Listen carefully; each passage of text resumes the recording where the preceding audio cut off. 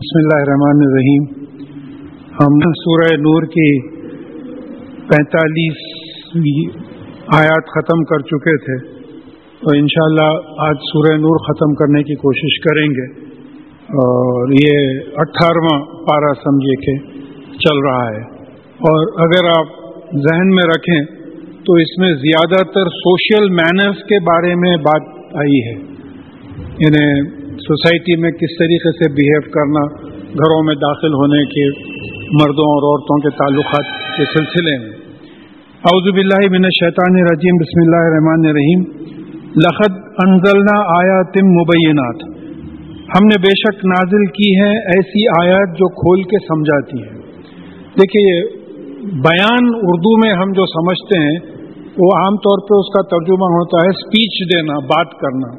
عربی میں بیان کا مطلب یہ ہے کہ کسی چیز کو کھول کے سمجھانا.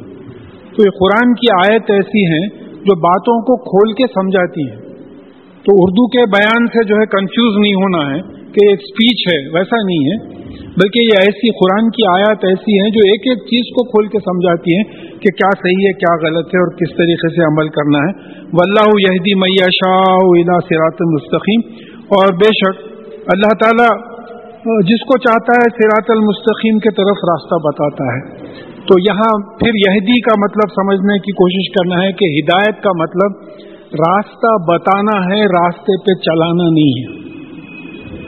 یعنی میں بار بار مثال دیتا ہوں کیونکہ ہمارے ذہن میں بیٹھ جائے یہ بات کہ اگر کوئی مجھ سے پوچھے کہ صاحب سمجھیے کہ سیب کہاں ملتے ہیں، اب میں یہ بولا کہ بھئی آپ سیدھے ہاتھ سے چلے جائیے، موزم جائی مارکیٹ ملے گی، وہاں آپ کو سیب ملیں گے. یہ ہدایت ہے. آپ یہ ایکسپیکٹ نہیں کر سکتے کہ میں آپ کا ہاتھ پکڑ کے لے کے جا کے جو ہے سیب دلاؤں گا اپنا پیسہ خرچ کر. یہ ہدایت نہیں ہے. تو ہدایت کا مطلب یعنی اللہ تعالیٰ راستہ بتاتے ہیں. اللہ تعالیٰ راستہ بتا دیے، قرآن دے دیے. ہمارے تمام گھروں میں اللہ کے فضل سے قرآن موجود ہے، تو راستہ تو بتا دیے، مگر یہ راستہ جس کو وہ چاہتے ہیں بتاتا ہے. صراط المستقیم کیا ہے؟ اب صراط کے معنی تو راستے کے ہوتے ہیں، مستقیم اسٹریٹ.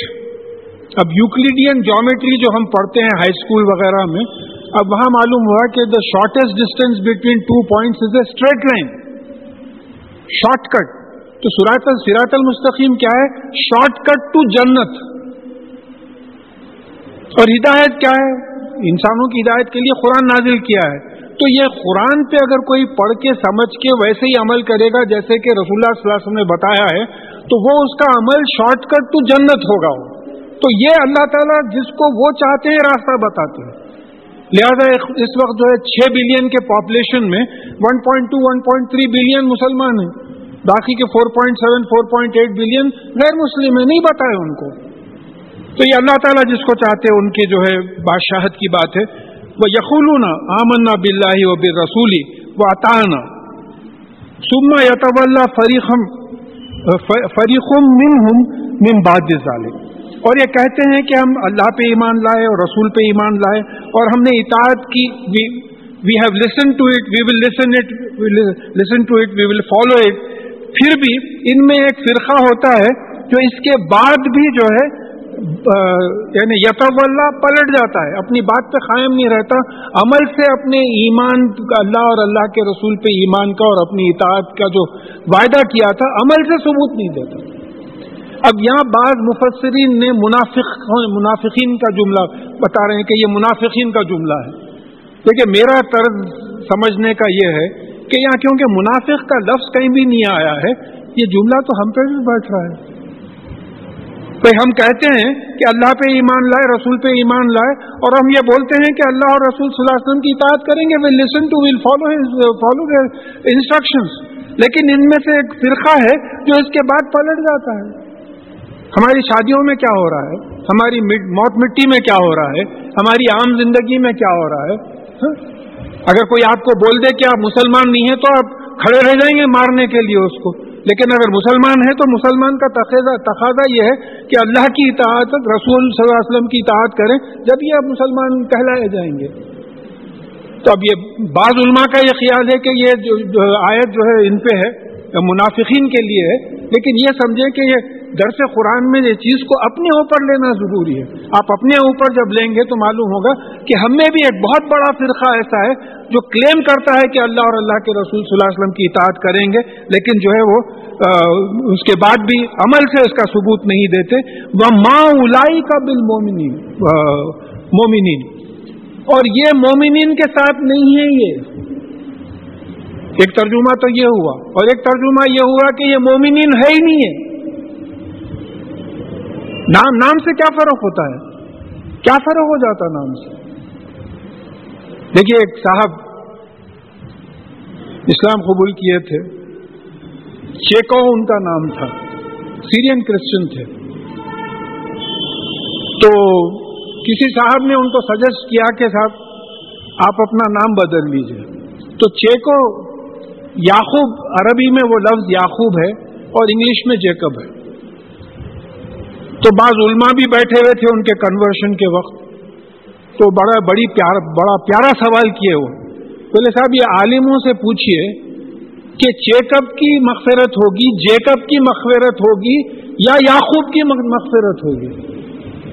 نام سے کیا ہونے کا ہے؟ میں اپنا ایمان بدل رہا ہوں. میں تو یہاں یہ بات سمجھنا ہے کہ جو ہے یہ لوگ نام کے مسلمان ہیں. نام سے مسلمان ہونے کا کیا ہے؟ عمل سے ایمان اور عمل سے مسلمان ہونا ہے. جب آپ نے وعدہ کیا ہے تو قرآن پہ ویسے ہی عمل کریں جیسے کہ رسول اللہ صلی اللہ علیہ وسلم نے بتایا.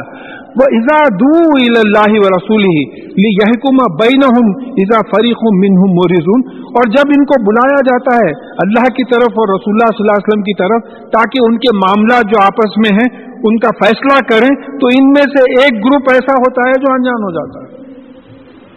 اب تو اللہ اور اللہ کے رسول کے مطابق فیصلے کا مطلب یہ ہے کہ قرآن اور حدیث کے مطابق فیصلے. جیسا میں آپ سے اس سے پہلے بھی عرض کر چکا ہوں کہ کوئی صاحب اپنی باتوں میں بول رہے تھے کہ بھائی ہمارے پاس فیملی میں ٹریڈیشن نہیں ہے بچیوں کو جائیداد دینے کا. کیوں؟ آپ مسلمان نہیں ہیں؟ نہیں، ہمارے پاس نہیں ہے صاحب، بچیوں کو جائیداد نہیں دیتے ہم. تو یعنی یہ ایسے لوگ ہیں جو قرآن اور حدیث پہ عمل ہی نہیں کرتے. کیا سوال ہی نہیں پیدا ہوتا جب اللہ تعالیٰ کا قانون بنا ہوا ہے. دیکھیے سورہ احزاب کی 36ویں آیت ہے، اس میں اس کا مفہوم یہ آیا ہے کہ جب اللہ اور اللہ کے رسول صلی اللہ علیہ وسلم کسی بات میں فیصلہ کر دیں تو مومن مرد اور مومن عورت کی مجال نہیں ہے کہ اس میں اپنا اختیار استعمال کرے. بڑی تگڑی آیت ہے، کیا سمجھ رہے ہیں؟ چھپی جنت نہیں ملے گی نا. تو یہاں جب اللہ اور اللہ کے رسول صلی اللہ علیہ وسلم کے یعنی قرآن اور حدیث کے مطابق فیصلہ کرنے کے بارے میں جب ان کو بلایا جاتا ہے تو یہ جو ہے انجان ہو جاتے ہیں. ان یکن لہم الحق یاتو الیہ مذعنین، اور اگر حق ان کے فیور میں ہو، اگر وہ سمجھیے کہ کیس جیتنے کا ان کو یقین ہے تو اس وقت جو ہے بڑے فرما بردار بن کے آ جاتے ہیں. آفی قلوبہم مرض، کیا ان کے دلوں میں مرض ہے؟ نفاق کا، شرک کا، کفر کا یہ مرض ہے. امر تابو، یا ان کو شک ہے کہ یہ جو دین آیا ہے، جو قرآن آیا ہے، نعوذ باللہ یہ سچ نہیں ہے. ام یخافون ان یحیف اللہ علیہم ورسولہ، یا ان کو جو ہے یہ خوف ہے کہ اللہ اور اللہ کے رسول صلی اللہ علیہ وسلم ان کے ساتھ ناانصافی کریں گے. کیا ان کو یہ خوف ہے؟ بل اولئک هم الظالمون، حقیقت یہ ہے کہ یہی وہ لوگ ہیں جو ناانصاف ہیں. دیکھیے بات سمجھیے، ہم دوسروں کو بیٹھ کے مشرک کافر فتوے دینے کو کون سی بڑی بات ہے سر؟ کون سی بڑی بات ہے دے دینا اس کو؟ وہ کافر ہے، وہ منافق ہے، وہ مشرک ہے، وہ فلانی حرکت ہمارے پاس جو ہوتی ہے مشرکانہ ہے. آپ کے اندر ٹٹول کے دیکھیں تو ان سے بڑے بڑے شرکی کیفیتیں آپ میں موجود ہیں. انا پرستی، وہ کسی مقام پہ جا کے سجدہ کرتا ہے تو آپ اپنی انا کو گھر بیٹھے انا کے سامنے سجدہ کرتے ہیں. پوری دن کی زندگی آپ کی جو ہے اپنی مرضی کے مطابق دل بولا کرے، نہیں دل بولا نہیں کرے، کچھ بھی جو ہے اس کا جواز قائم کرے. تو حقیقت میں یہی لوگ جو ہے ناانصاف ہیں.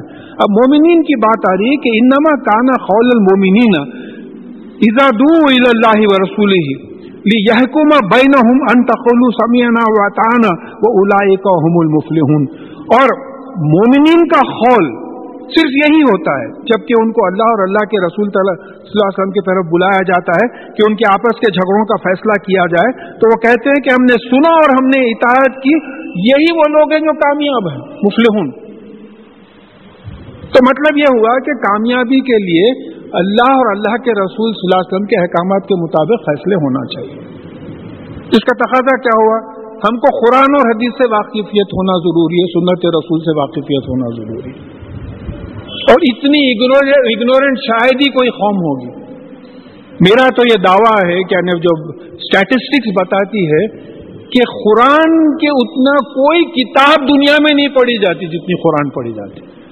اس پہ میرا ایک کمنٹ ہے کہ یہ ایک ہی کتاب ہے جو بغیر سمجھے کے پڑھی جاتی ہے، دنیا میں کوئی کتاب ایسی نہیں ہے جو بغیر سمجھے کے پڑھی جاتی ہے۔ کیا ٹریجڈی ہے ہماری! ہدی للناس، انسانوں کے لیے ہدایت، جنت کا راستہ بتاتی ہے، اور جو ہے آپ سمجھتے ہی نہیں۔ اب جیسا ماشاءاللہ یہ پروگرام بتانے کی وہ ہو رہی ہے کہ بھئی عربی سمجھیں گے تو جو ہے قرآن ٹھیک طریقے سے سمجھیں گے، ترجمہ کرنے والوں کو ترجمہ ان کے ذہن میں جیسا آیا کر دیے۔ آج کل حالات بدل گئے۔ میں آپ کو ایک نیوزی لینڈ کا واقعہ میں سمجھتا ہوں سنا چکا ہوں کہ کوئی محترمہ کسی کے پاس آئی اور بولی کہ جو ہے میں عربی سیکھنا چاہ رہی ہوں، یعنی اسلام قبول کے نو مسلم ہے، تو بولے میں آپ کو انگریزی کے ایک سے ایک ترجمہ دیتی ہوں، تو بولے نہیں، میں دوسروں کے ترجموں کی محتاج نہیں رہنا چاہتی، میں زبان سیکھ کے اپنے مطابق جو ہے قرآن کو سمجھنا چاہ رہی ہوں، کیونکہ ہم مسلمان ہیں یا وہ مسلمان ہیں، ہم مومن ہیں یا وہ مومن ہیں، ان کا جذبہ کیا ہے، ہمارا جذبہ کیا ہے؟ ہم تو ٹیکن فار گرانٹیڈ ہے کہ ہم تو جنتی ہیں۔ اللہ تعالیٰ ہماری امیدوں کے مطابق جنت دے دے، لیکن کمپیریزن جب ہوتا ہے تو معلوم ہوتا ہے کہ جو ایمان لاتے ہیں وہ یعنی اللہ اور اللہ کے رسول یعنی قرآن اور حدیث کے مطابق آپس کے فیصلے کرتے ہیں، یہی لوگ کامیاب ہیں۔ اب دیکھیے مفلحون اور فائزون کا لفظ آ رہا ہے، اس میں ذرا ہم فرق سمجھنے کی کوشش کریں گے۔ وہ میں یوتی اللہ و رسول ہوں، اور جس کسی نے اللہ اور اللہ کے رسول صلی اللہ علیہ وسلم کی اطاعت کی، وہ یخش اللہ، اور اللہ سے ڈرا۔ میں سمجھتا ہوں کہ سوائے اللہ کے ہر چیز سے ڈرتے ہوں، مچھروں سے ڈرتے، کہاں کاٹا تو وہ بیماری ہو جاتی کی، مکھیوں سے ڈرتے کہاں ہیضہ ہو جاتا کی، کوئی بازو چھینکا تو ڈرتے کہاں انفلوئنزا ہو جاتا کی، ہر چیز سے ڈرتے سوائے اللہ کے۔ تو یہاں تو ڈیفینیشن یہ آ رہا ہے کہ وہ میں یوتی اللہ، مومنین کا میں یوتی اللہ و رسول ہو، جو اللہ تعالیٰ کے اور رسول صلی اللہ علیہ وسلم کی اطاعت کرے، کس طریقے سے؟ وخش اللہ، اور اللہ تعالیٰ کی خشیت یعنی اللہ تعالیٰ کا خوف ہے۔ وہی خوف کیا ہے؟ وہ یتقی، اور اس کا تقوی اختیار کرتے ہیں۔ مطلب یہ ہے کہ اللہ سے ڈر کے گناہوں سے بچتے ہوئے نیک عمل کرتے ہیں۔ خاف واو یہ کا جو مادہ ہے اس میں لٹرل معنی اس کے بچنے کے ہے۔ فتقوا النار، تو آگ سے بچو، فتقوا اللہ، تو اللہ سے بچنے کا سوال نہیں، اللہ سے ڈرو۔ تو متقی کون ہوتا ہے؟ اللہ سے ڈر کر گناہوں سے بچتے ہوئے نیک عمل کرے۔ اس کا ثبوت قرآن سے، میں اپنا اوپینین نہیں دے رہا ہوں۔ الف لام میم ذالک الکتاب لا ریب فیہ ھدی للمتقین، یہ کون ہے؟ الذین یؤمنون بالغیب ویقیمون الصلاۃ ومما رزقناہم ینفقون، پورا یعنی تقوی کے بعد ایمان بھی آ گیا، ایمان کے بعد عمل بھی آ گیا۔ تو پہلے تو علم صحیح ہونا، قرآن اور حدیث کا علم ہونا، پھر اللہ کا خوف ہونا، پھر اس کے بعد میں جو ہے ایمان ہونا، ایمان کے بعد عمل چوتھے درجے پہ آ رہا ہے۔ ہمارے پاس صرف عمل ہے، نہ اس ایمان کی کیفیت ویسی ہے، نہ تقویٰ ہے، نہ علم ہے، علم بھی نہیں ہے، کوئی کوشش ہی نہیں کرے علم حاصل کرنے کی۔ تو بولے اولئک ھم الفائزون، یہی وہ لوگ ہیں جو فائز ہیں۔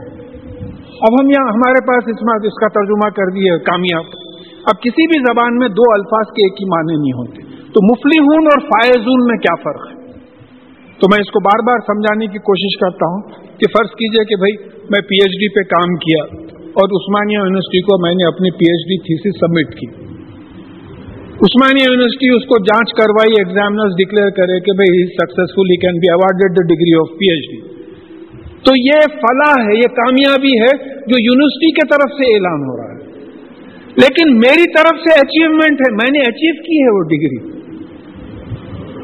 یعنی انسانوں کے طرف سے جو ایمان اور عمل ہے وہ اچیومنٹ ہے، فائز، اور اللہ تعالیٰ جو ڈکلیئر کرتے ہیں وہ ان کی طرف سے سکسیس جو ہے ڈکلیئر کرتے ہیں۔ تو یہ دونوں الفاظ میں فرق معلوم ہوتا۔ وَأَقْسَمُوا بِاللَّهِ جَهْدَ أَيْمَانِهِمْ لَئِنْ أَمَرْتَهُمْ لَيَخْرُجُنَّ، اور یہ اللہ کی سخت قسمیں کھاتے ہیں کہ اگر ان کو حکم دیا جائے تو لڑنے کے لیے نکل جائیں گے. اب دیکھیں یہاں جہاد کا لفظ سمجھایا گیا ہے جو اتنا مس انٹرپریٹ کیا جا رہا ہے.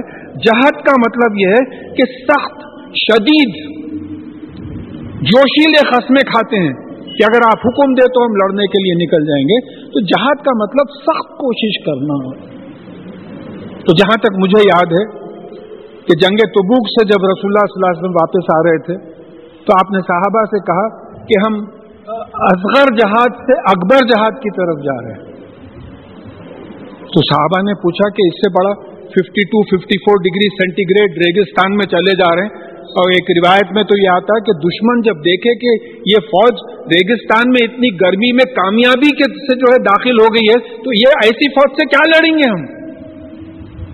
اتنی ہمت ان لوگوں میں. ہم تو سمجھے تھے کہ ختم ہو جائیں گے, تبوک پہنچے تو ختم ہو جائیں گے, بھاگے.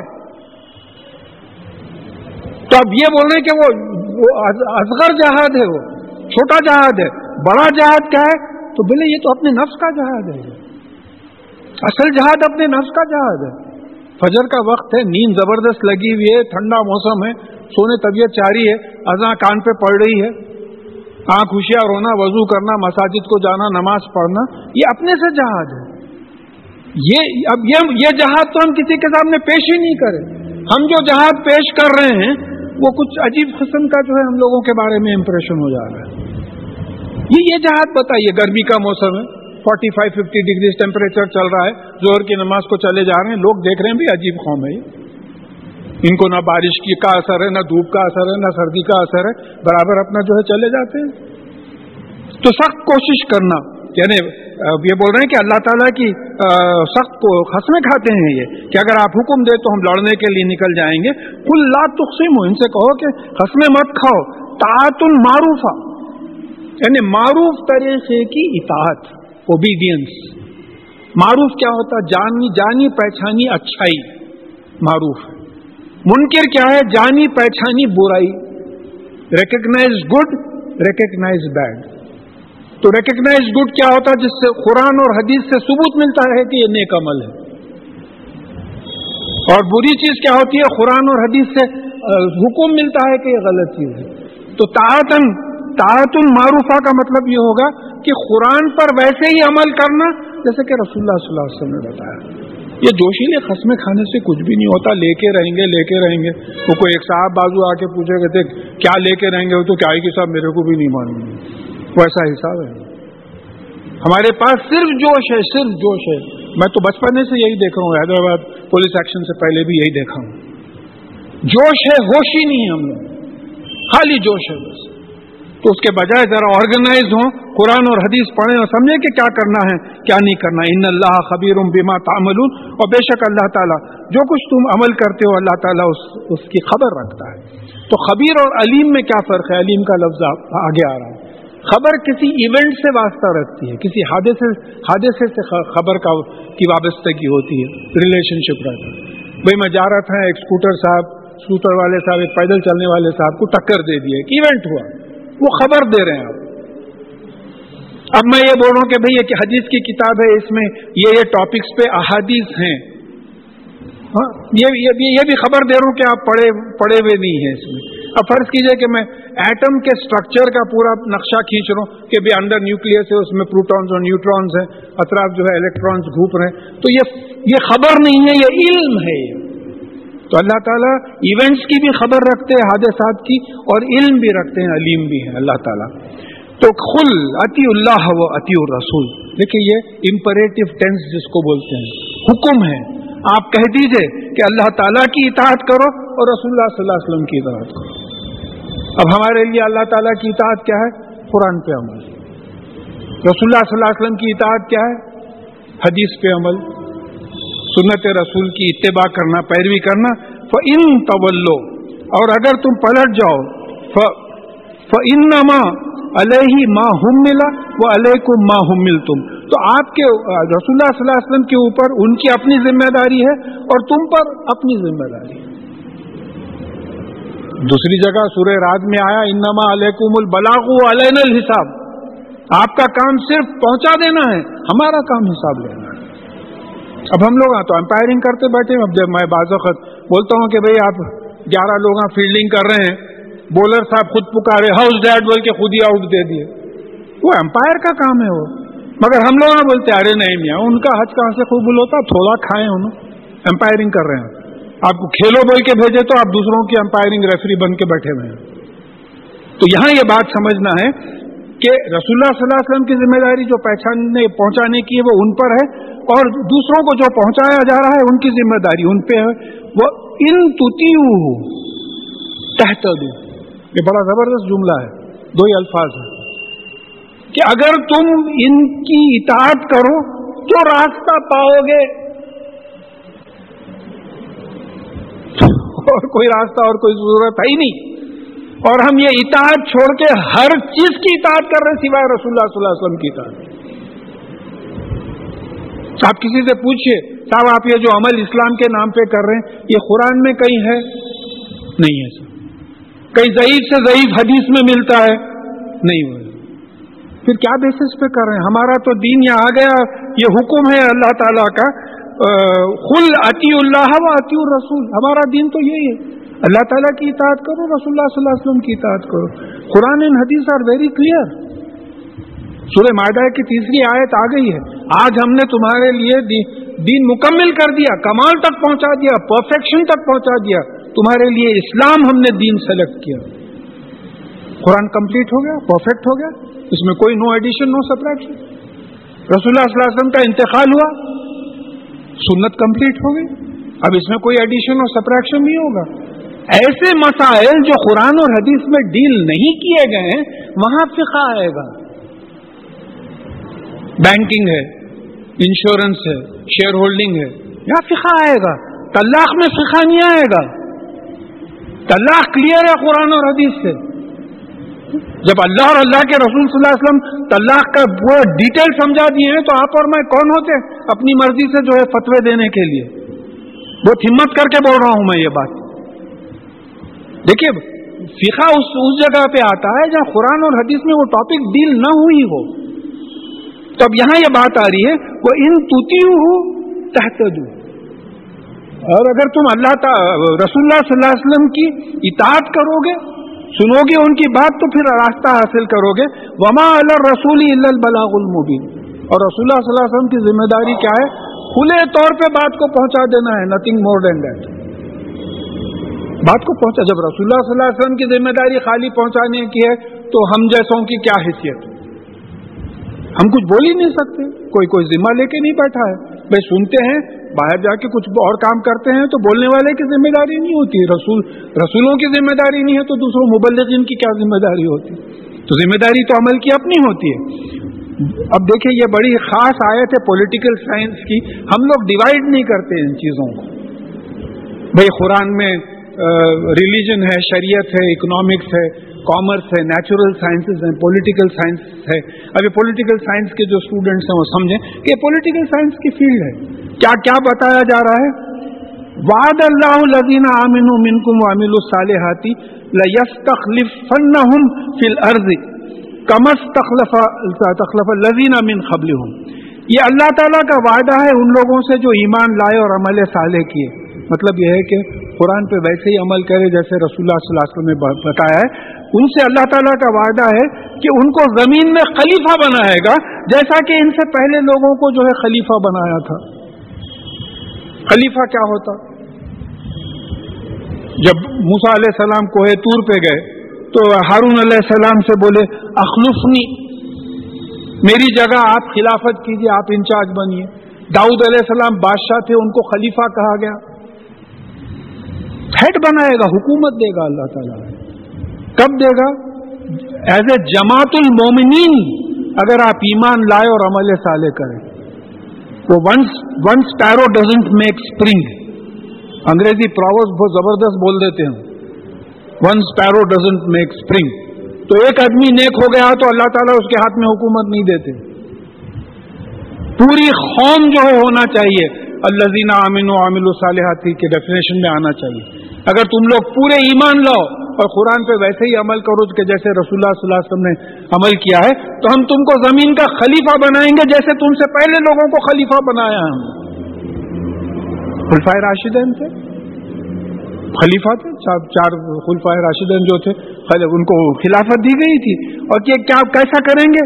لَيُمَكِّنَنَّ لَهُمْ دِينَهُمُ الَّذِي ارْتَضَىٰ لَهُمْ، اور ان کے لیے ہم وہ دین جو اللہ تعالیٰ ان کے لیے پسند کرتا ہے یعنی اسلام، اس کو قائم کریں گے۔ حکومت کیسا دیں گے؟ طریقہ بتا رہے کہ اسلام قائم کریں گے ہم۔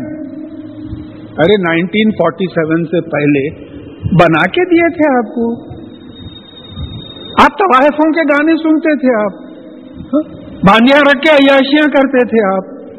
یہ مسجد چھوٹی تھی بالکل، یہاں پہلی صف نہیں بھرتی تھی، میجورٹی مسلمانوں کی تھی حیدرآباد میں۔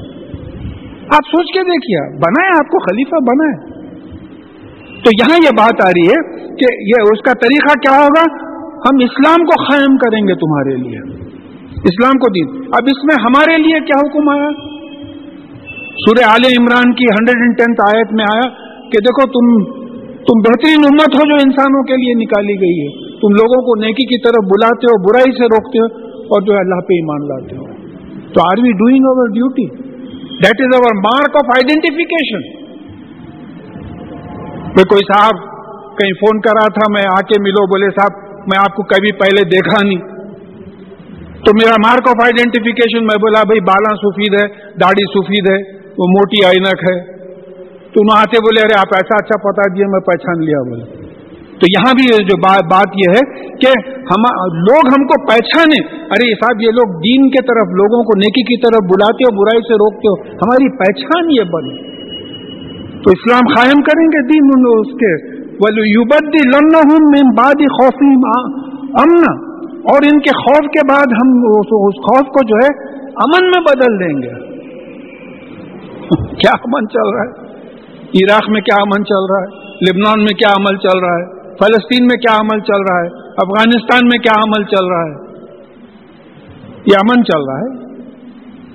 ہم خالی ٹی وی پہ پکچراں دیکھ کے جو ہے وہ بھی کوئی دیکھے تو بارے ڈالو میاں وہ سیریل کا وقت ہے، کیا نیوز سن رہے ہیں بلکہ پلٹا دیتے۔ ہم تو اتنے بغیرت ہو گئے، ہم ان سے پوچھو ان کی کیا حالت ہو رہی ہے، فیملیز تباہ ہوتے چلے جا رہے ہیں۔ تب یہ معلوم ہوا کہ یہ لوگ بعد اللہ الذین آمنوا منکم وعملوا الصالحات میں نہیں آ رہے ہیں۔ ایسا ہو ہی نہیں سکتا تھا، ہو ہی نہیں سکتا تھا۔ اگر یہ زندگی ہماری ہوتی تو ہو ہی نہیں سکتا تھا۔ آپ وہاں فراکس دیکھ لیجئے، آپ وہاں پینٹ ٹائز اور سوٹس دیکھ لیجئے، آپ پورا ویسٹرن کلچر اپنائے ہوئی، ساری دنیا اسلامک ورلڈ پوری جو ہے ویسٹرن کلچر اپنائی ہوئی ہے۔ تو جب تک ہم نہیں بدلیں گے، وہی بات ہو رہی ہے نا، پوری کمیونٹی بدلے گی تو پھر حکومت آئے گی ہاتھ میں، نہیں بدلے گی تو کیسا ہوگا؟ یہ تو وعدہ ہے اللہ تعالیٰ کا۔ پھر کہہ رہے ہیں کہ یعبدوننی، یہ لوگ کیسے ہوں گے جن کو ہم حکومت دیں گے؟ یہ لوگ کیسے ہوں گے؟ یہ ہماری ہی غلامی کریں گے۔ یہ تو بش کی اور بلیئر کی غلامی کرنے والے ہیں۔ سوچ کے دیکھیے آپ، جہاں اسلامی حکومت ہے وہاں بھی ان کی حکومت نہیں ہے، کسی اور کی حکومت ہے۔ میں چاہا آپ کو بادشاہ بنا دیا، آپ کو بنا دیا، میں جو بولوں گا آپ سنیں گے، ختم بادشاہ، کیونکہ آپ اللہ تعالیٰ کی غلامی نہیں کر رہے ہیں۔ اللہ تعالیٰ جن کو حکومت دے گا وہ اللہ تعالیٰ کی غلامی کریں گے، لا یشرکون بہ شیئا، اور اللہ تعالیٰ کے ساتھ کسی کو شریک نہیں کریں گے۔ اتفاق سے یہ شرک کے معاملے میں مجھے ذرا تشویش ہوئی کہ ہم لوگ خالی ذات اور صفات کی بات کرتے ہیں۔ اگر آپ پورا قرآن ٹٹولیں تو معلوم ہوتا ہے کہ اللہ تعالیٰ کی ذات میں ہم کسی کو شریک نہیں کریں گے، جیسا عیسیٰ علیہ السلام کو بیٹا نہیں بولیں گے۔ اللہ تعالیٰ کی صفات میں، ایٹریبیوٹس میں، کوالٹیز میں کسی کو شریک نہیں کریں گے۔ اللہ تعالیٰ رزق دینے والے ہیں، ہم کسی اور کو رزاق نہیں سمجھیں گے۔ اللہ تعالیٰ کے اقتدار میں کسی کو شریک نہیں کریں گے کہ اقتدار اعلیٰ، total power belongs to Allah تعالیٰ، اس پاور میں ہم کسی کو شریک نہیں کریں گے۔ اگر شریک کرتے ہیں تو وہ بھی جو ہے شرک ہو گیا۔ اللہ تعالیٰ کے احکامات میں ہم کسی کو شریک نہیں کریں گے۔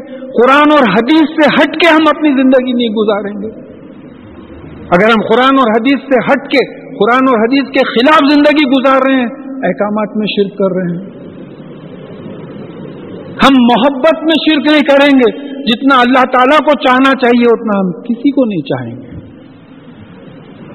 قرآن کی آیتوں کا بول رہا ہوں میں، ریفرنس ہم لوگ نوٹ نہیں کرتے. ہم کسی سے نہیں ڈریں گے جتنا اللہ تعالیٰ سے ڈرنا چاہیے. ہم کتے بلیوں سے ڈرتے ہیں، اللہ تعالیٰ سے نہیں ڈرتے ہیں. اور تقاضے بڑے ہیں بھائی، برف گرتی ہے تو بیچارے مسلمانوں پر. واہ واہ واہ، کیا شعر بولے صاحب، اقبال صاحب بولے، واہ واہ، کیا زبردست بات بول دی. پھر اس کے بعد میں آخری بات جو سمجھ میں آتی ہے، ہم عزت کسی کی اتنی نہیں کریں گے جتنی اللہ تعالیٰ کی عزت کریں گے. اللہ تعالیٰ کی عزت جتنی ہونا چاہیے، دوسروں کی عزت ہمارے دلوں میں. تو بات معلوم ہو رہی ہے کہ یہ جن کو ہم حکومت دیں گے وہ کیسے ہوں گے؟ وہ ہماری ہی غلامی کریں گے، اور ان چیزوں میں ہماری ذات و صفات، احکامات، اقتدار، محبت، ڈر، عزت، یہ خوف، اس میں کسی کو شریک نہیں کریں گے. وَمَنْ كَفَرَ بَعْدَ ذَلِكَ فَأُولَٰئِكَ هُمُ الْفَاسِقُونَ. اور اس کے بعد اگر کوئی انکار کرے تو یہی وہ لوگ ہیں جو نافرمان ہیں. موجود ہے بندہ بولے، اس کے بعد اگر نافرمانی کرے، حکومت دینے کے بعد اگر نافرمانی کرے تو یہی لوگ جو ہے حد سے گزرنے والے ہیں، نافرمان. ہم لوگ ہیں، حکومت دے کے لے لی گئی، حکومت نہیں دی جا رہی ہے، غلامی ہے ہر چیز کی. تو اب اس کو جو ہے ہم کو بہت ڈیپ روٹیڈ چیز ہے. اور یہ دیکھیے، پہلی فکر اپنی ہونا چاہیے. ایسے اجتماعات سے اٹھ کے بعض لوگ جو ہے جو ایک دم ذرا جوشیلے ہو جاتے، گھر کو جاتے بھائی کے بچوں کو فون کرتے، یہاں تم لوگ نماز نہیں پڑھتے، تم وہ نہیں کرتے، یہاں ظہر کی نماز کی اذان ہو رہی، یہاں خود ہی نہیں آتے. تو شیطان کیا کرتا؟ دوسروں کو ریفارم کرنے میں ڈال دیتا، اپنے آپ کو ریفارم نہیں کرتا. تو اس وقت ہمارا تقاضا یہ ہے کہ ہر آدمی سمجھے کہ میں ذمہ دار ہوں، اپنے آپ کو قرآن اور حدیث کے مطابق اپنی زندگی ڈھال لیں. ظاہر ایک کمیونٹی ویسی بنے گی، ایک خاندان ویسا بنے گا. ایک آدمی گھر میں نماز شروع کرتا ہے، اللہ کے فضل سے وہ گھر والے شروع کرتے ہیں، ان کے فیملی والوں پہ امپیکٹ ہوتا، مثالیں دینے لگتے لوگ. تو یہ جو ہے ہمارا تقاضا ہے. اچھا، پھر اس کے بعد میں حکم آ رہا وَأَقِیمُوا الصَّلَاةَ. یہ کیوں آ رہا حکم اس کے بعد؟ فوراً نماز قائم کرو، کیونکہ اجتماعیت کے لیے، جماعت کے لیے نماز ضروری ہے. جماعت کی نماز، مسجد میں نماز ضروری ہے. اللہ معاف کرے ہم سب کو. اتباع رسول ہے صلی اللہ علیہ وسلم. یہ مجھے جہاں تک معلوم ہے آخری بیماری میں بھی آپ کی نمازیں جو ہے بغیر جماعت کے نہیں ہوئی. آپ کی اتباع رسول ہے، رسول اللہ صلی اللہ علیہ وسلم کی پیروی ہے. ہم کتنے ہیں جو نمازوں کی پابندی کرتے ہیں اور کتنے ہیں جو مساجد میں نماز پڑھتے ہیں. تو یہ بات اور ہے، کوئی صحت کے معاملے ہیں، نہیں چل سک رہے، نہیں پھر سک رہے ہیں، وہ بات الگ ہے. لیکن نوجوان طبقہ جو ہے ہزاروں میل چلے جاتا، ادھر ادھر چلے جاتے، بیکار کاموں کے اوپر جو ہے پیدل پھرتے رہتے، مساجد کو آنے کے لیے جو ہے بات نہیں ہوتی. تو پہلی بات آ رہی اقیموا الصلاۃ. پھر صلاۃ کے بارے میں قرآن کا کیا انٹرپریٹیشن ہے؟ سورہ قصص کی 14ویں آیت میں موسیٰ علیہ السلام سے کہا گیا کہ نماز قائم کرو میری یاد کے لیے. تو 5 وقت اللہ تعالیٰ کو یاد کرنے کا طریقہ ہے کہ آؤ جھانکو، دیکھو اللہ تعالیٰ ہے. اور کلیکٹیولی جب جھانکیں گے لوگ بولیں گے صاحب ایک عجیب قوم ہے. میں پھر آپ کو ایک نیوزی لینڈ کا واقعہ، کوئی تبوک سے کوئی کپل آ رہا تھا، بولتے نیوزی لینڈ کا اسلام قبول کرے. وہ لوگ بولے ہم ریاض کے قریب تھے، کچھ اذان کی آواز آئی، دیکھے گاڑیاں رکے، لوگ اترے گاڑیوں میں سے اور وہ روز بنے، لائنز بنے، ڈرائیور، مالک، وہ یہ سب ایک لائن میں کھڑے رہ گئے. ایک بڑی جماعت ہوئی، وہ ان لوگ they offered their prayers and went away. تو وہ لیڈی تقریر میں بولی کہ I and my husband were surprised that this is a community religion. میں وہ سن کے سمجھا یہ کمیونٹی ریلیجن ہے.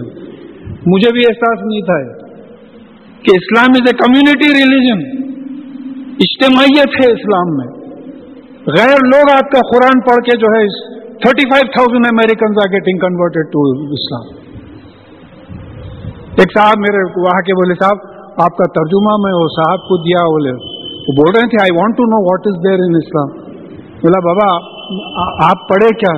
تو نہیں انکل میں نہیں ہوا، میں نہیں پڑھا. بولے تو ہم لوگوں کا اسلام یہ ہے، you accept Islam because Islam is a very good religion because I am a Muslim. ایک ہی ریزن ہے ہمارے پاس, کیونکہ میں مسلمان ہوں, اسلام بہترین ریلیجن, اور کوئی ریزن نہیں ہے. پڑھے نہیں تو ریزن کیا دیں گے؟ تو یہاں یہ بات آ رہی کہ نماز قائم کرو جماعت کے ساتھ, پلورل ہے, تاکہ it should be a display of social unity to the whole world. 5 وقت اللہ کے نام پہ لوگ جمع ہو جاتے ہیں, کیا یونٹی کا ڈسپلے ہے. وآتوا الزکات, اور زکات دو. سورہ حشر کی 7ویں 8ویں آیت میں بات آئی ہے کہ امیروں سے پیسہ لو اور غریبوں کو دو. ایسا نہ ہو کہ دولت تمہیں لوگوں میں گھومتے رہے. ساری دنیا کا معلوم ہو کہ پاورٹی لائن کے نیچے کوئی مسلمان رہتا ہی نہیں. خلفائے راشدین کے پیریڈ میں جہاں تک مجھے یاد ہے, ایک زمانہ ایسا آیا تھا لوگ زکات دینا چاہتے تھے تو زکات لینے والا کوئی بھی نہیں تھا. زکات لینے والا کوئی نہ. This is the economic system Islam propagate. This is political science. This is economics in the Quran. تو میری طبیعت خراب ہو جاتی ہے سن کے کہ یہ آیتوں کو جو ہے کچھ عجیب طریقے سے ہم لیتے. واقعی الصلاۃ وآتوا الزکات, بولے میاں نماز قائم کرو زکات دو. کائے کے واسطے دو؟ اس کا ریزن کیا ہے؟ سوشل ڈسپلے ہے ہماری یونٹی کا, اکنامک یونٹی کا ڈسپلے ہے کہ ایک امیر مسلمان غریب مسلمان کو ٹالریٹ نہیں کرتا, اپنی دولت میں سے اس کو بھی کچھ دیتا ہے کہ بھئی تو تیری بھی جو ہے پاورٹی ختم ہو اور آئے. وہ اطیعوا الرسول لعلکم ترحمون, اور رسول اللہ صلی اللہ علیہ وسلم کی اطاعت کرو تاکہ تم پہ رحم کیا جائے. رسول اللہ صلی اللہ علیہ وسلم کی اطاعت. اجی صاحب ہمارے پاس تو منکر حدیث کی یہ بڑی لسٹ ہے, بڑے بڑے عالموں کی لسٹ ہے منکر حدیث کی, اللہ معاف کرے. بہترین علماء ان کے ڈکشنریز پڑھیے آپ, سمجھ میں نہیں آتا کہ جو ہے کیا انٹیلیجنٹ آدمی تھا یہ. حدیث سے انکار ہے. اب میرے جیسے آدمی کا ایک سوال ہے کہ بھئی آپ اگر حدیث کو نہیں مانتے تو پھر نماز کیسا پڑھیں گے؟ یا اقیموا الصلاۃ بول کے حکم آ گیا, نماز پڑھو. کیسا پڑھو قرآن میں نہیں بتایا گیا. پورا قرآن ٹٹولیے, کہیں بھی نہیں بتایا. رسول اللہ صلی اللہ علیہ وسلم نے نماز پڑھ کے بتایا کہ نماز ایسی پڑھو, تو پھر حدیث کو ماننا پڑے. آتوا الزکات بول کے بات آئی ہے, زکات دو. کتنی دو, کس سے لو, کس کو دو, نہیں آیا ہے. تو پھر حدیث پڑھیں گے تو معلوم ہوگا کہ کس کو دیں گے, کس سے لیں گے. وَلَا تَحْسَبَنَّ الَّذِينَ كَفَرُوا مُعْجِزِينَ فِي الْأَرْضِ, اور وہ لوگ جو کفر کرتے ہیں یہ نہ سمجھے کہ وہ زمین میں ہرا سکیں گے. وَمَأْوَاهُمُ النَّارُ, اور ان کا جو ہے ٹھکانہ آگ ہے. وَلَبِئْسَ الْمَصِيرُ, اور وہ بہت بری منزل ہے. اب یہاں دیکھیے ایک بات سمجھیے کہ سورہ آل عمران کی 139 آیت میں بات آئی ہے کہ اگر مومن ہو تو پھر تم ہی غالب رہو گے. قرآن کی آیت ہے, غلط نہیں ہو سکتی. اگر مومن ہو تو تم ہی غالب رہو گے, کوئی تم کو ہرا ہی نہیں سکتا. اگر بچہ تم کو ہرا رہا ہے تو گرے باندھ میں منڈی ڈال کے دیکھنا, جیسا حیدرآباد کا محاورہ ہے, آپ دیکھیے کہ مومن نہیں ہے, غصے میں آ جاتے لوگ. آپ جائزہ لیجئے, صحابہ سے کمپیئر کیجئے, رسول اللہ صلی اللہ علیہ وسلم سے کمپیئر کیجئے, کر کے جائزہ لیجئے آپ کا کیا حال ہے. یا ایھا الذین آمنوا لیستأذنکم الذین ملکت ایمانکم والذین لم یبلغوا الحلم منکم 3 مرات. اے وہ لوگوں جو ایمان لائے ہو, تمہارے ملازمین جو غلام وغیرہ ملازمین ہیں اور ایسے بچے جو ابھی بڑے نہیں ہوئے ہیں, 3 مرتبہ تم سے اندر آنے کی اجازت لیں. من قبل صلاۃ الفجر, فجر کی نماز سے پہلے. وحین تضعون ثیابکم من ظہیرۃ, اور جب تم دوپہر کے وقت گرمی کی وجہ سے کپڑے وغیرہ نکال دیتے ہو. وہ من بعد صلاۃ العشاء, اور عشاء کی نماز کے بعد. یہ جو ہے بات آ رہی ہے مینرز کی. ویسٹرنرز کو بڑا فخر ہے اپنے مینرز. قرآن پورا ہے, سورہ نور میں تو پورے سوشل مینرز بھرے ہوئے کہ بچوں اور ملازمین سے کہو کہ تمہارے بیڈ رومز میں یہ 3 وقت نہ آئے. عشاء کی نماز کے بعد, دوپہر میں تم گرمی کی وجہ سے کچھ کپڑے وپڑے نکال کے سوتے ہو, اور فجر کی نماز سے پہلے. یہ جو ہے ٹریننگ ہے. اب یہ حکم ہے تو ہم اپنے بچوں کو, نوکروں کو سکھائیں اور خود بھی فالو کریں کہ اس چیز کو پریونٹ کریں کہ اس طریقے کی بات نہ ہونے پائے. اور ثلاث عورات لکم, یہ 3 تمہاری پرائیویسی کے یعنی پردے کے اوقات ہیں. اب یہاں بھی عورت کا مطلب جو ہے چھپی ہوئی چیز کو بولتے ہیں، ہم عورت کو اور وومن عورت بول دیے، اس طریقے سے عربی الفاظ کا ڈسٹورشن ہو گیا کئی. عورت کا مطلب جو چیزیں چھپی ہوئی رہتی ہیں اس کو عورت بولتے، کیونکہ عورت چھپی ہوئی رہتی، اردو میں اس کو عورت بول دیے. تو اب عربی اور اردو میں جو ہے تھوڑا سا کنفیوژن ہو گیا، قرآن صحیح میں بعض مقامات پہ ہوا ہے ایسا. تو یہ سمجھنا ہے کہ یہ عورت اردو کی عورت نہیں ہے، بلکہ یہ پرائیویسی کے وقت ہیں 3. لیسا علیکم ولا علیہم جناح من بعدہن طوافون علیکم بعضکم لبعض، اور اس کے بعد کے اوقات میں تمہارے میں کوئی گناہ نہیں ہے اگر تم ایک دوسرے میں طواف یعنی آپس میں گھومتے پھرتے رہو تو کوئی گناہ نہیں ہے. کذالک یبین اللہ لکم الآیات، اس طریقے سے اللہ تعالیٰ تم کو اپنی آیات، اپنے جملے، اپنے احکامات کھول کھول کے سمجھاتا ہے. واللہ علیم حکیم، اور بے شک اللہ تعالیٰ علم رکھنے والا ہے، چھپا ہوا ظاہر ہر علم کا علم ہے اور حکیم ہے. یعنی اللہ تعالیٰ کے پاس وزڈم ہے، دانائی ہے، اس کی بنیاد پہ وہ فیصلہ کرتے ہیں اور وہ فیصلے میں استحکام ہے، فرمنس ہے. وَإِذَا بَلَغَ الْأَطْفَالُ مِنْكُمُ الْحُلُمَ فَلْيَسْتَأْذِنُوا كَمَا اسْتَأْذَنَ الَّذِينَ مِنْ قَبْلِهُمْ، اور جب تمہارے بچے بڑے ہو جائیں تو وہ بھی اسی طریقے سے اجازت لیں جیسا ان سے پہلے کے لوگ اجازت لیتے ہیں. یہ نہیں ہونا بھائی وہ بچے نہیں سیکھنا بلکہ آپ ان کو بیڈ روم میں نہیں آنے دے رہے، بچے بڑے ہو گئے تو اب یہ نیا ماڈرن آیا بھائی boys should learn something about sex. بولے نہیں، اگر بڑے ہو گئے ہیں تو جیسا چھوٹے بچوں کو جو ہے روکا گیا ہے ان اوقات میں، بڑے بچوں کو بھی جو روکا جائے. اس طریقے سے اللہ تعالیٰ کذالک یبین اللہ لکم آیات، اس طریقے سے اللہ تعالیٰ اپنے آیات، اپنے احکامات کھول کھول کر سمجھاتا ہے. واللہ علیم حکیم، اور بے شک اللہ تعالیٰ علم رکھنے والا ہے، حکمت رکھنے والا ہے. والقواعد من النساء اللاتی لا یرجون نکاحا فلیس علیہن جناح ان یضعن ثیابہن غیر متبرجات بزینہ، یعنی جو تمہاری عورتوں میں سے جو بوڑھی ہو گئی ہیں ان کو کوئی گناہ نہیں ہے اگر وہ اپنی اوپر کی چادریں نکال دیں بغیر اپنی زینت کے چیزوں کو دکھائے کے. ایک جوان عورت ہے، ایک کامن سینس ہیومن سائیکالوجی کی بات ہے، بھائی جوان عورت اگر نکلے گی بے حیائی سے، بغیر پردے کے، بغیر حجاب کے، تو لوگوں کی نظر پڑے گی. بوڑھی عورتوں پہ عام طور پہ لوگوں کی نظر نہیں پڑے گی، لیکن ویسے لوگوں کو بھی نہیں چھوڑے، لوگ ویسے لوگوں کو بھی گھورنا دیکھنا نہیں چھوڑے. تو بولے بھئی جو عمر کو پہنچ گئی ہے، جن کا اب نکاح نہیں ہو سکتا ہے، وہ اگر اپنی چادریں نکالیں تو کوئی بات نہیں، لیکن ایسی چیزوں کا کو ظاہر نہ ہونے دے جس سے مرد اٹریکٹ ہو سکتا ہے. اور پھر سجیشن یہ ہے وہیں یستعففن خیر لہم، اور اگر یہ اس کو بھی چھوڑ دیں، یعنی چادریں اوڑے ہی رہیں، اس سے بھی پرہیز کریں تو ان کے لیے بہتر ہے. یعنی مطلب یہ ہے کہ حجاب وغیرہ چادر میں رہیں تو بہتر ہی ہے. واللہ سمیع علیم، اور بے شک اللہ تعالیٰ سننے والا ہے، علم رکھنے والا ہے.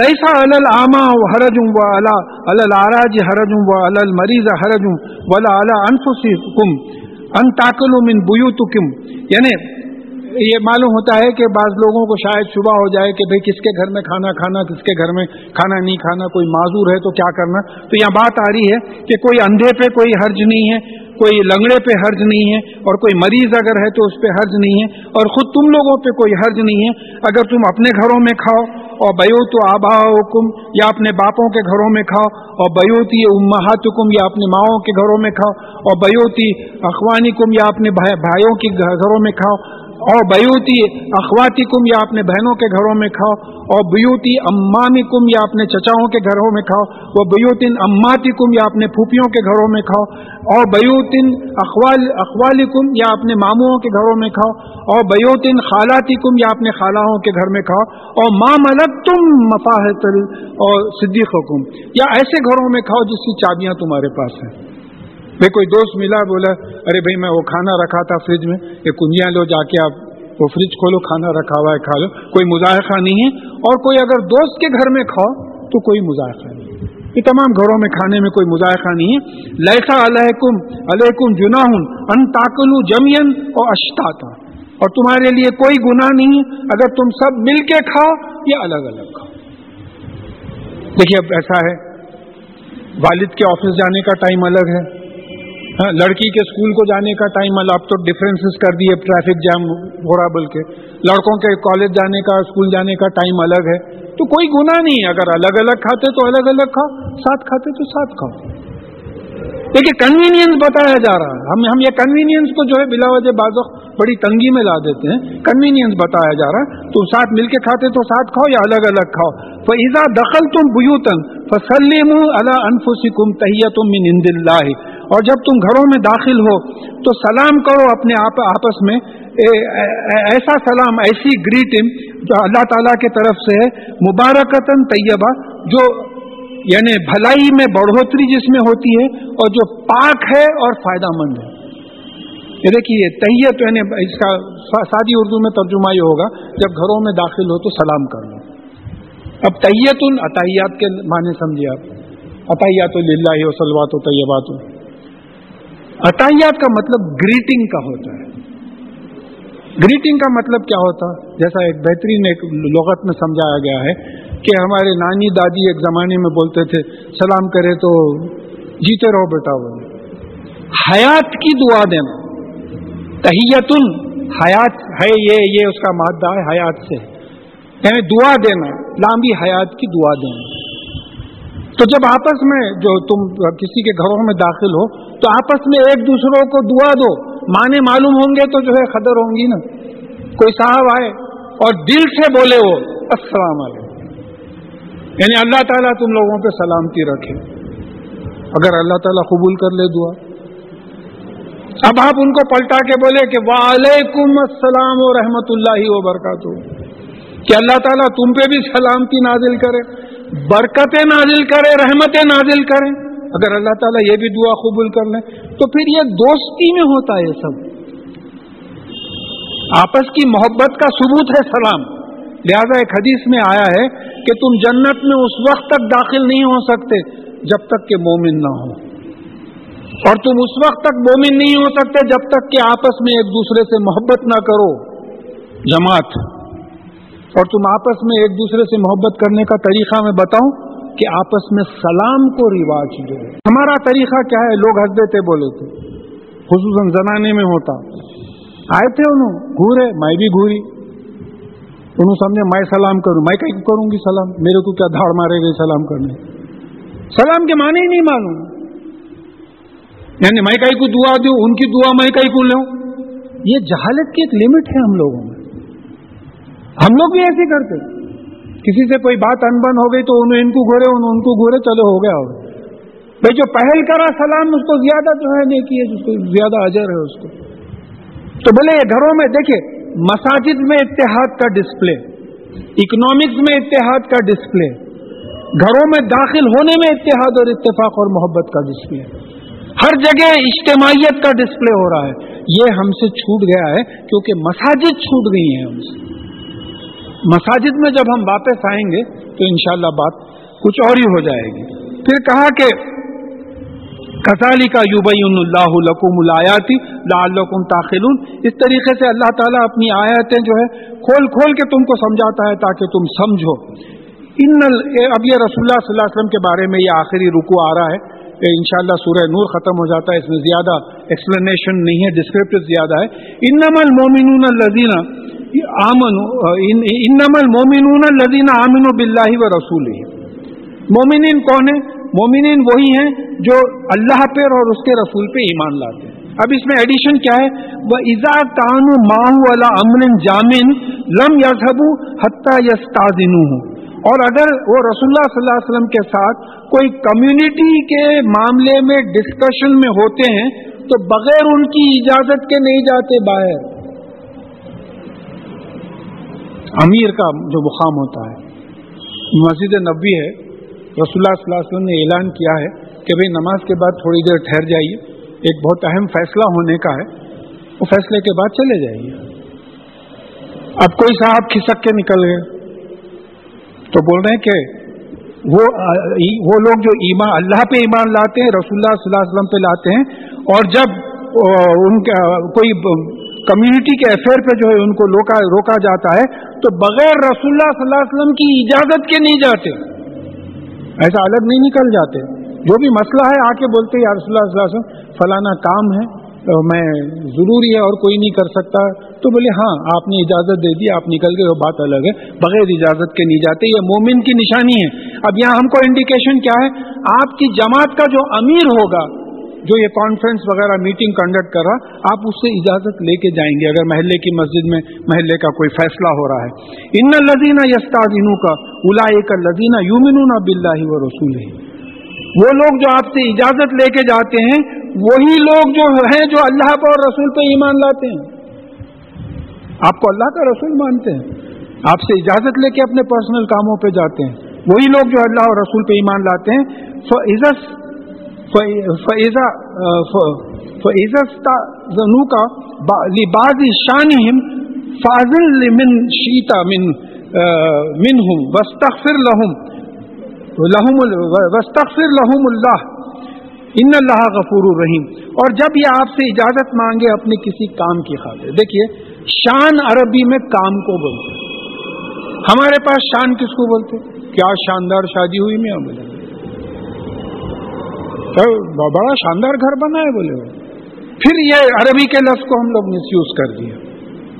تو ایسے مقامات پہ اپنے آپ کو چیک کرنا کہ قرآن کے معنوں میں مس انڈرسٹینڈنگ نہیں ہونا. کہ جب اگر وہ کسی کام کی وجہ سے آپ سے اجازت لیں تو آپ جس کو چاہتے ہیں اجازت دیجیے, آپ جس کو چاہتے ہیں اجازت دیجیے. باس کے بارے میں نہیں, آپ کا رہنا ضروری ہے. آپ نہیں رہیں گے تو بات کیسا طے ہویں گی, آپ کا رہنا ضروری ہے. اب وہ نہیں جا سکتے. یہ ڈسپلن تھا یہ لیڈر اور فالوورز میں. اب یہاں پاس لیڈر ہی نہیں ہے, لیڈر ہی نہیں ہے نا, خلافت کو ختم کر دیا نا, واپس قصہ ختم ہو گیا. ہمارے دشمنہ مل کے ایسا ہمارے غالباً 1928 سے خلافت کا نام و نشان ہی نہیں رہا. تو لیڈر کا یہ مقام ہے کہ اگر آپ اجازت دیں تو وہ جا سکتے ہیں, نہیں تو نہیں.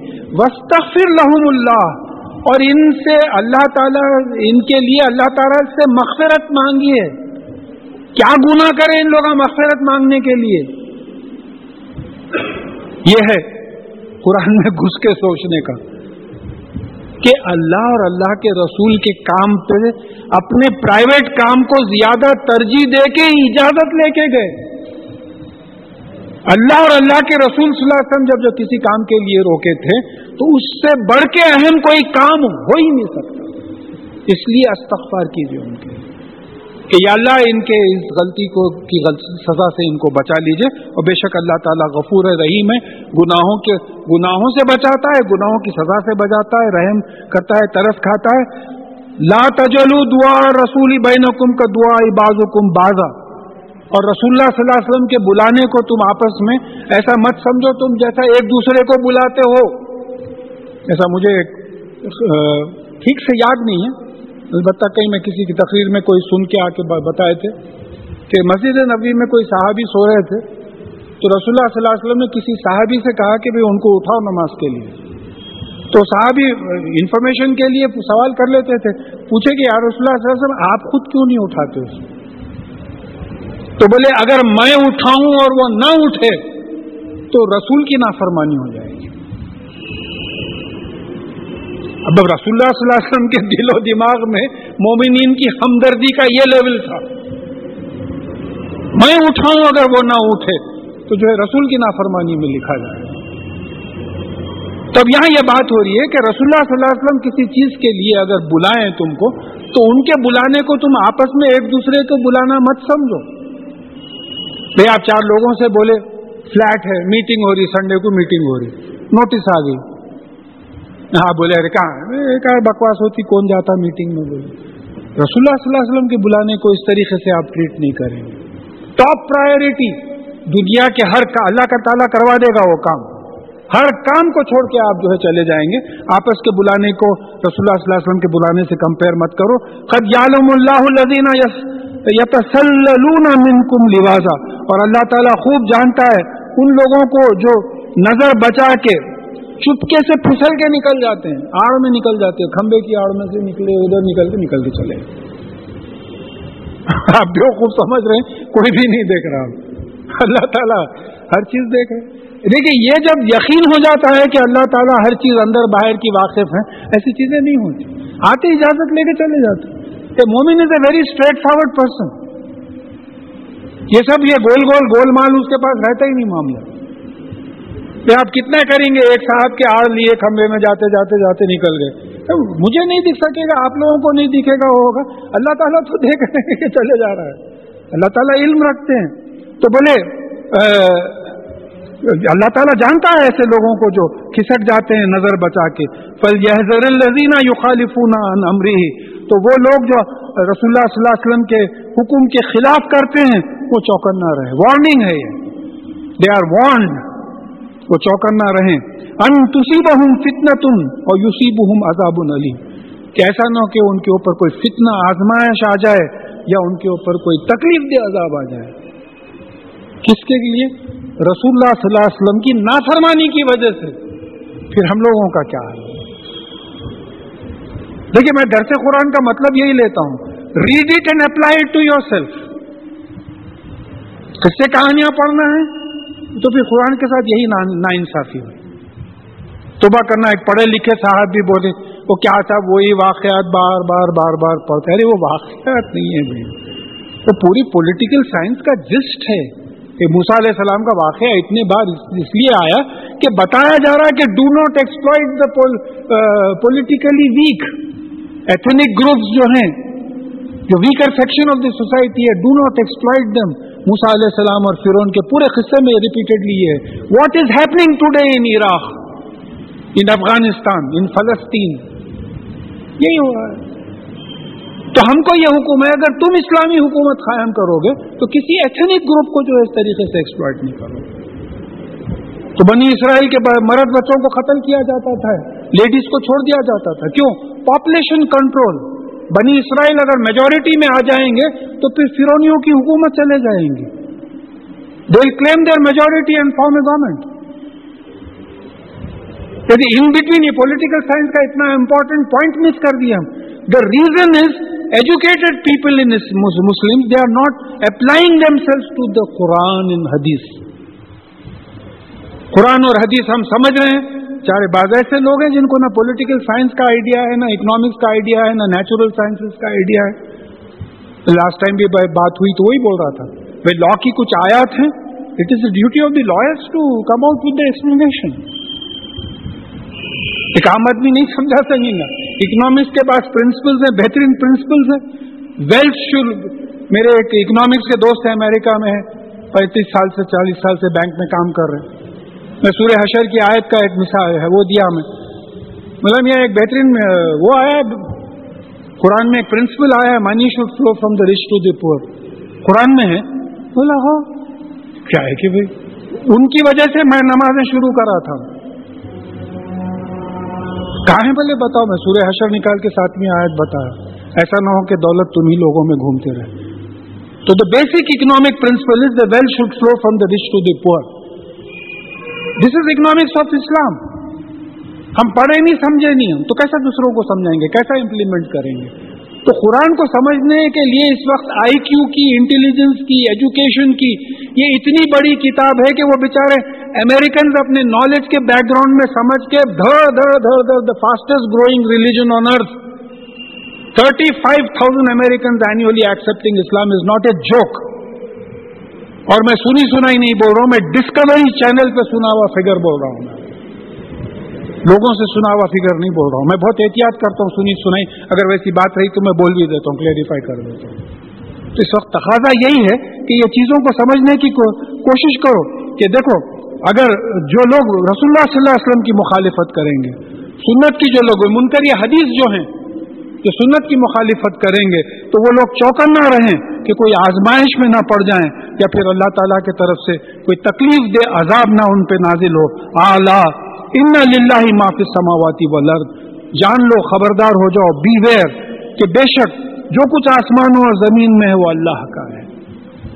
میرا کیا ہے؟ نہ میری حیات ہے، نہ میری دولت ہے، نہ میرا علم ہے، نہ میری حکمت ہے، نہ میری ہدایت ہے. مجھے تو دعاؤں کا سلیقہ بھی نہیں ہے. اگر آپ نہیں سکھاتے تو دعا بھی نہیں مانگ سکتا. تو یہ مان لو جو کچھ آسمانوں اور زمین میں اللہ تعالیٰ کا ہے. قد یعلم ما انتم علیہ. وہ جانتا ہے تم کس چیز پہ ہو.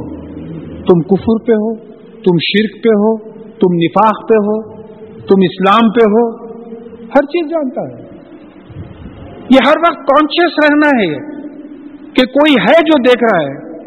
اب بول دیا بھائی وہ فلانے بازار میں جو ہے 20 کیمراز لگا دیے صاحب بولے. اب سب لوگ بول رہے ہیں کہاں کیمرہ پہ ریکارڈ ہو جاتی کہ کیسا چراؤں گا میں بنڈی پہ سے موس, ریکارڈ ہو گیا تو دیکھ لیے تھے. تو اس طریقے سے آپ یہ سب آیات ہیں, نشانیاں ہیں. قرآن میں بول رہے ہیں کہ اللہ تعالیٰ اندر اور باہر کی چیزیں یقین نہیں آیا. کوئی بولے کیمراز لگا دیے بولے تو یقین آ گیا, بغیر دیکھے کہ یقین آ گیا. تو اللہ تعالیٰ ہر چیز سے واقف ہے. وہ یوم یرجعون الیہ فینبئہم بما عملوا, اور جس دن تم لوٹائے جاؤ گے اس کے پاس تو وہ جو کچھ تم عمل کرتے تھے اس کی خبر دے گا. نبی اسی سے یہی ورڈ, جب لوٹائے جاؤ گے موت کے بعد تو جو کچھ تم کرتے تھے وہ پوری خبر دے گا. کون سی بڑی بات ہے؟ آپ کے پاس ویڈیو کیمراز ہیں.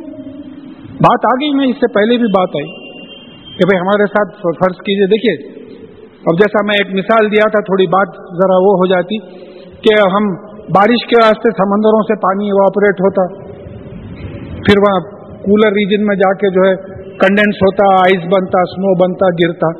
ہم اسی چیز کو کیا کرتے, کولر میں 5 بکیٹ پانی ڈالتے, پمپ سے وہ کرتے, کٹیوں پہ گرتا, رات بھر میں 5 بکیٹ پانی پورے گھر میں پھیل جاتا, کولر خالی ہو جاتا. پھر وہ فریج کی بوٹل نکال کے باہر پکڑے تو بوٹل پہ پورے خطرے آتے, ذرا دیر تک پکڑے تو خطرے ملتے ملتے ملتے بارش ہونے لگتی, خطرے نیچے گرتے. وہی چیز بارش میں ہو رہی ہے. آپ انسٹرومنٹس کے ساتھ, ایکوپمنٹ کے ساتھ کر رہے ہیں, اللہ تعالیٰ بغیر ایکوپمنٹ کے کر رہے ہیں. آپ ویڈیو کیمرہ سے ہر عمل ریکارڈ کر رہے ہیں, ہر آواز ریکارڈ کر رہے ہیں, آڈیو ویڈیو سے. اللہ تعالیٰ کے پاس بغیر ایکوپمنٹ کے ہے, فرشتے ریکارڈ کر رہے ہیں.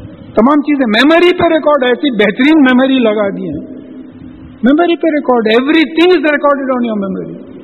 بچپنے میں خواب دیکھ کے جو ہے پریشان ہو کے اٹھا تھا, اور بچپنے میں ایک دن اسکول کو لے کے جا کے منہ دھلائے تھے, نہیں جاتا تھا, تو 65-70 برس کے پہلے کے چیزیں جو ہے یاد آ رہے ہیں بولے تو یہ میموری جب اللہ تعالیٰ قیامت میں سامنے کھول دیں گے تو ہم اس کو کیسا جھٹلا سکیں گے. واللہ بکل شیء علیم, اور بے شک اللہ تعالیٰ ہر چیز کا علم رکھتے ہیں. کل کا لفظ جب اللہ تعالیٰ کے ساتھ آتا ہے تو اس کا مطلب یہ ہوتا ہے کہ ہر ایک چیز. کل جب مخلوق کے ساتھ آتی ہے تو وہ تمام چیزیں جو وہ مخلوق کے زندہ رہنے کے لیے ضروری ہیں وہ مانے آتے ہیں. تو اللہ تعالیٰ جو ہے ہر چیز کا علم رکھتا ہے. یہ اللہ کے فضل سے سورہ نور ختم ہوا ہے.